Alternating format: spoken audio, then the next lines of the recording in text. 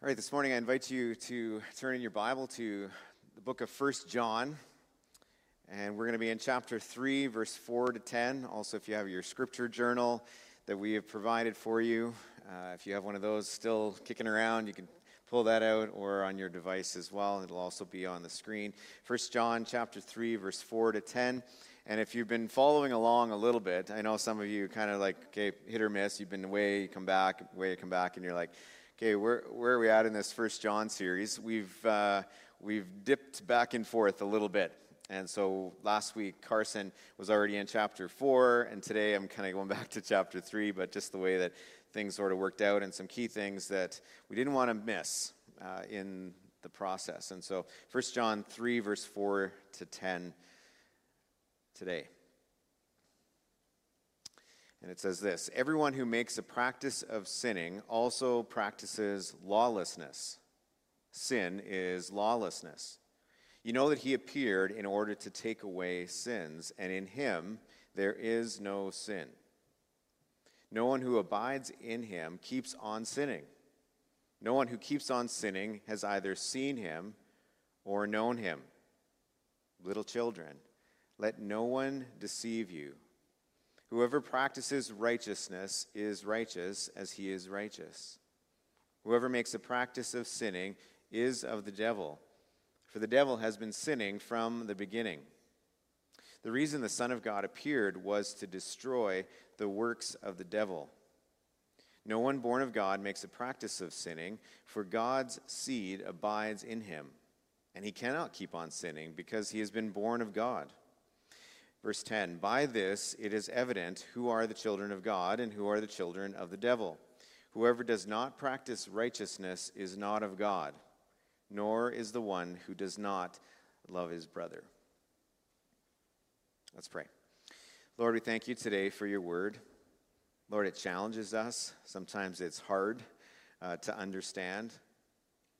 Sometimes, Lord, we are stubborn in our will.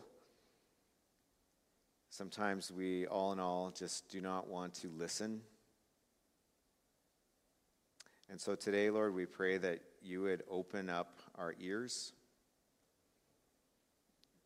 peel off the layers of our heart that have grown hard. Allow us to hear you. Let your Spirit do your work, Lord, in us, so that we could be able to see you and hear you more clearly from your beautiful word. Amen. You know, it's no mystery that music is a powerful thing. If I were to ask you some of your most significant memories, chances are there is a song attached to it. Maybe if you were like me and you played a sport in high school or volleyball, there was like a warm-up song. Well, you know what? I had my moment, right, talking about Def Leppard a while ago. I should probably move on from that. But you know how it was, 80s, right? 80s music, is there a better era of music? I don't know. But anyways, maybe, like you, in high school, you cruised the strip on Main Street in Herbert, Saskatchewan. No? Okay. It was Bon Jovi back then. Maybe your grad theme song. You can remember what you walked in with. And for me, it was the Top Gun anthem, right? It was an awesome song. Near, near, near, near, near, near, near, near. See? I should have had Lane come up here and just play it before. That would have been perfect. But those memories, it takes you right back, right? Or maybe your wedding song, or the song that you walked in or you walked out of your wedding to. Interestingly enough, a wedding we were at a couple weeks ago, they walked out, or the groomsmen actually walked into the Top Gun anthem. So, it's still around, still kicking. But music is powerful, right? It connects to our hearts. It connects to our memories. At camp, we teach scripture memory verses to kids in songs, right? That's how we teach them.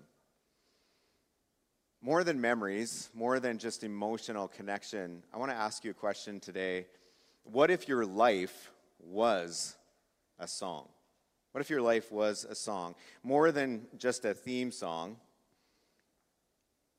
but actually, what if it was a song. So for illustration purposes only, as you won't see that directly in the text, I want to use the idea of music or a song as a way to connect the dots with what John is saying in this passage that we just read.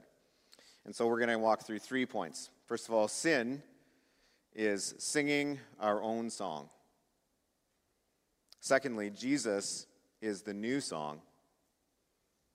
And third, we don't keep singing the old song. All right. Now, first of all, the context of this text comes out of what we talked about a few weeks ago. If you were here in our backyard, back 40 there on our long weekend service, and we talked about this really briefly before we went into our communion time. But from 1 John 3, verse 1 to 3. And this is the foundation for how God has interacted with us as his creation from the beginning. Now, John talks about things often, as he says, this is what you heard from the beginning. And what he's talking about is not from the beginning of all time, the beginning of creation. He's saying to his audience, this is what you have heard from the beginning when you first heard the gospel.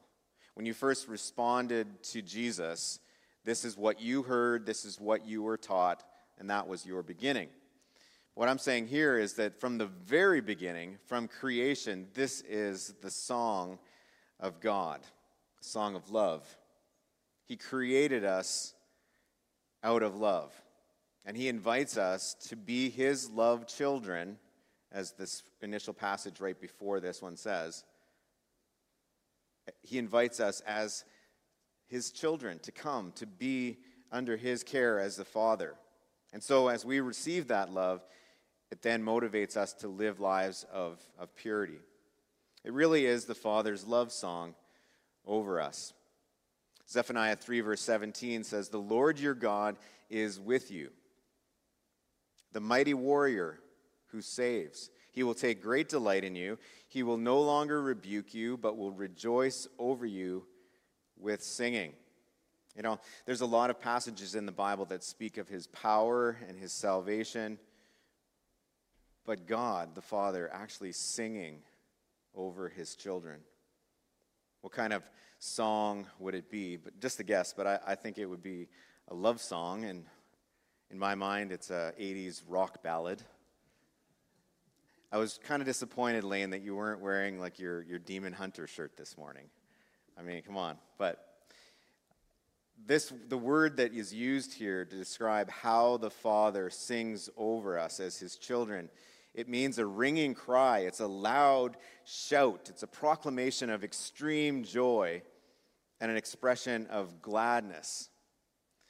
You know, it's been a while since I've used an illustration of my granddaughter, Macy, but lately we've been getting these videos of her, standing up on her own, right, in her crib or playpen. She grabs onto things and she pulls herself up, and she's got these fat little legs wobbling, she stands up. And as our daughter Bria is videoing her, she's cheering her on.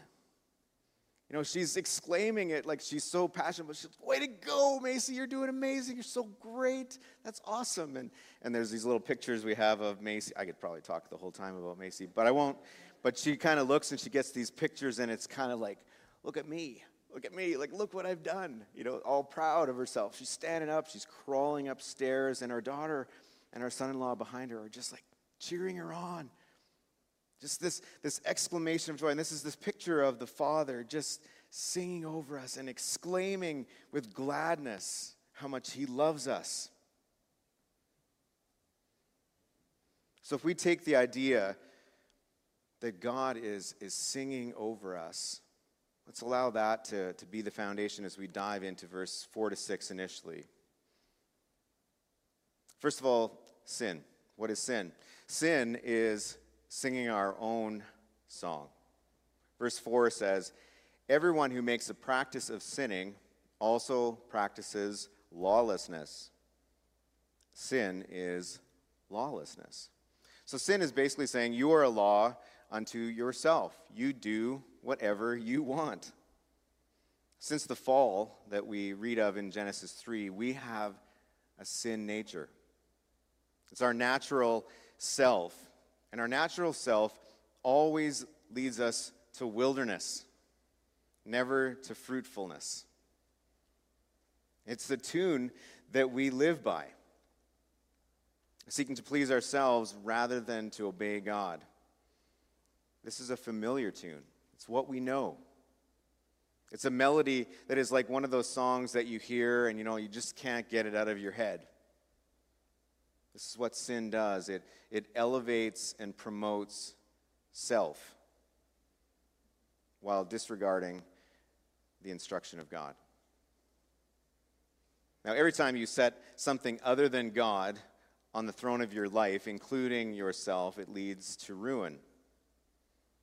The Bible also says that sin has a penalty, and either you pay it or someone else had to. And we know the beautiful gospel is that Jesus came and did that for us. See, if our sin was inconsequential, didn't matter, then Jesus would not have had to die for it. Now, the daily cost of humming this tune in our lives is great. There's a great cost on all fronts: physical, emotional, relational, and on and on. But the Bible says that the ultimate results of singing this song, this sin song, are costly. Romans 6 verse 23 says that the wages of sin is death. That's the return. That's what you get for it, is death. And this is speaking of eternal spiritual death, as opposed to what the Apostle Paul goes on to say, there's another option, and it's good news, and that is to receive the gift of God that is eternal life found in Jesus. Romans 3:21-26 says, "But now, apart from the law, the righteousness of God has been made known, to which the law and the prophets testify. This righteousness is given through faith in Jesus Christ to all who believe. There's no difference between Jew and Gentile, for all have sinned and fall short of the glory of God. And all are justified freely by his grace through the redemption that came by Christ Jesus. God presented Christ as a sacrifice of atonement through the shedding of his blood to be received by faith. He did this to demonstrate his righteousness, because in his forbearance he had left the sins committed beforehand unpunished. He did it to demonstrate his righteousness at the present time, so as to be just and the one who justifies those who have faith in Jesus." And so we see that we fall short, but that God came in and always the rescuer sent his son Jesus to be our justice and the one who justifies. And so secondly, we see that Jesus is the new song. He's the new song. Verse 5 says, "You know that he, Jesus, appeared in order to take away sins, and in him there is no sin." Jesus, the sinless one. The one John the Baptist recognized when he saw him. He said, "Behold, the Lamb of God who takes away the sin of the world." He came to take away sin, and verse 7 says that he came to destroy the works of the devil. What's the work of the devil? Well, it's sin. That's what his work is. I don't know if he gets up every day and says, "Well, I'm going to get my work clothes on," but in your mind you could think this way. That's what he does, his work every day. Well, let's get out there and get rebellious. Let's get out there and accuse people. Let's get out there and tear down the works of God. Let's get out there and confuse, manipulate, steal, kill, and destroy. And John says that the work of Jesus is to take care of that, to destroy the work of the devil. See, he's been up to this from the very beginning. And he's been singing this enticing temptation song from the very first time we see him in Scripture with Adam and Eve. Now, when you think of the devil's song, you might think, it must be like thrash metal or something like that. But you know what? It's more like a sultry lullaby, gently whispering in our ear, cajoling us to God rebellion. But God sent a Savior, Jesus, and his name means the Lord saves. His mission is to provide a means of salvation, and for centuries, people of Israel looked forward to the promise of a Savior. They had moments of confusion. They didn't always get what that meant.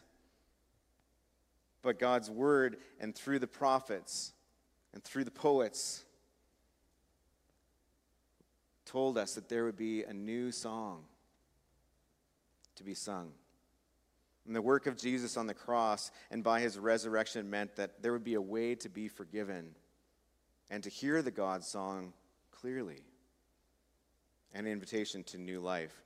Psalm 40 verse 3 says, "He put a new song in my mouth, a song of praise to our God. Many will see and fear and put their trust in the Lord." Psalm 96 verse 1 and 2 says, "Oh, sing unto the Lord a new song. Sing unto the Lord all the earth. Sing unto the Lord, bless his name."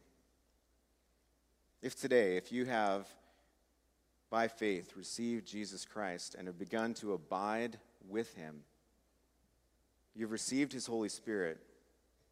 And listen, the entire song sheet of your life has changed. 2 Corinthians 5 or 17 says, "Therefore, if anyone is in Christ, the new creation has come. The old is gone, and the new is here." And finally, third, we don't keep singing our old song. Verse 6 says, "No one who abides in him keeps on sinning. No one who keeps on sinning has either seen him or known him." Now, really important. As you read this, you go, "Oh man, that's a pretty high standard." John is not saying that once you receive Jesus, that you stop sinning and you enter into this perfected state. I don't know about you, but I mean, it would be great if that was the case, but it's not. And John already has confirmed this earlier in his book. He said in chapter 1, he says it's actually a deception to believe that you do not sin.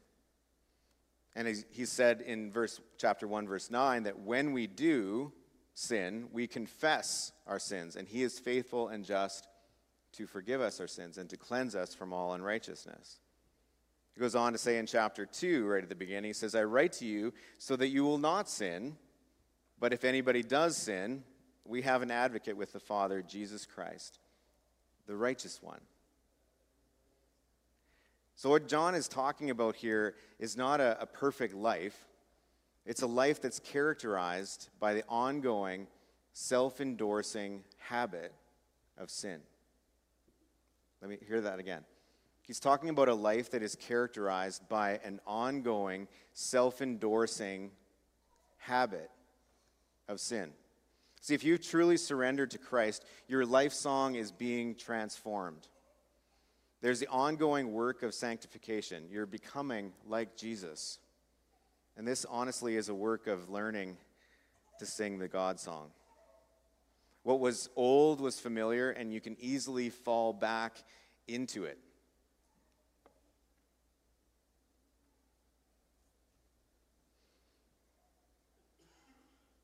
But it's going to require some change. I liked what Carson said last week. He said, it's not that we don't try, right? It's not that there isn't actually putting effort in. The gospel is not opposed to effort, but earning. We don't do it so that we would earn it. But we have to put some effort in.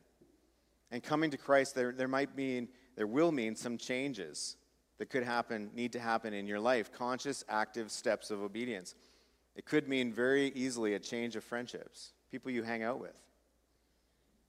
Could mean a change in what you do for fun, recreation activities. Could mean a change in your priorities. It will. It might even mean a change in vocation. If you've surrendered your life to God, and now you're singing a new song, there's going to have to be some transformation that is evident in your life. N.T. Wright says this: what John is talking about here is the whole habit of life, sinning as the regular mode in which we live. We should be doing our best to avoid all kinds of sin all the time, though we shall surely fail. But listen, this is important. But the failures must take place within a settled habit of life in which sin is no longer setting the tone. We're playing a different piece of music now, and even if our fingers slip sometimes and play some wrong notes that belong to the music we used to play, that doesn't mean we're going back to that old music for real once more. John actually says something quite wild here. He says that believers have the seed of God within them. Quite literally, this word, the Greek word for seed, it's sperma. And we're not going to go into a biological lesson here of things. But just like you carry the DNA of your biological parents, and you really can't help the nose that you have or the color of your eyes. He's saying, as a child of God, you've been reborn with the very spiritual DNA of God. And so sin is your old life song. And you're given a new one, reborn in Christ. The question of this series that we've said from the beginning, am I in the light? And this text serves as a dire warning, really. If your life is characterized by the ongoing, self-endorsing, habitual life of sin, John would say you should question whether you have truly surrendered to the new life found in Jesus. John says the fruit of this new song is a life of righteousness and a life of love. Those are the two metrics. And so if your life is not reflective of these two clear metrics, it would seem that you are singing not only your own sin song, but you're dancing to the devil's song. It says there's only two kinds of children: children of the light, children of God, and children of the devil. Ephesians 5, verse 1 to 10 says, "Follow God's example, therefore, as dearly loved children, and walk in the way of love, just as Christ loved us and gave himself up for us as a fragrant offering and sacrifice to God. But among you there must not be even a hint of sexual immorality or any kind of impurity or greed, because these are improper for God's holy people. Nor should there be obscenity, foolish talk, or coarse joking, which are out of place, but rather thanksgiving. For of this you can be sure, no immoral, impure, or greedy person, such a person is an idolater, has any inheritance in the kingdom of Christ and of God. Let no one deceive you with empty words, for because of such things God's wrath comes on those who are disobedient. Therefore do not be partners with them. For you were once darkness, but now you are light in the Lord. So live as children of light. For the fruit of the light consists in all goodness, righteousness, and truth. And find out what pleases the Lord." So this morning I leave you with a simple question. What song is your life singing? Let's pray.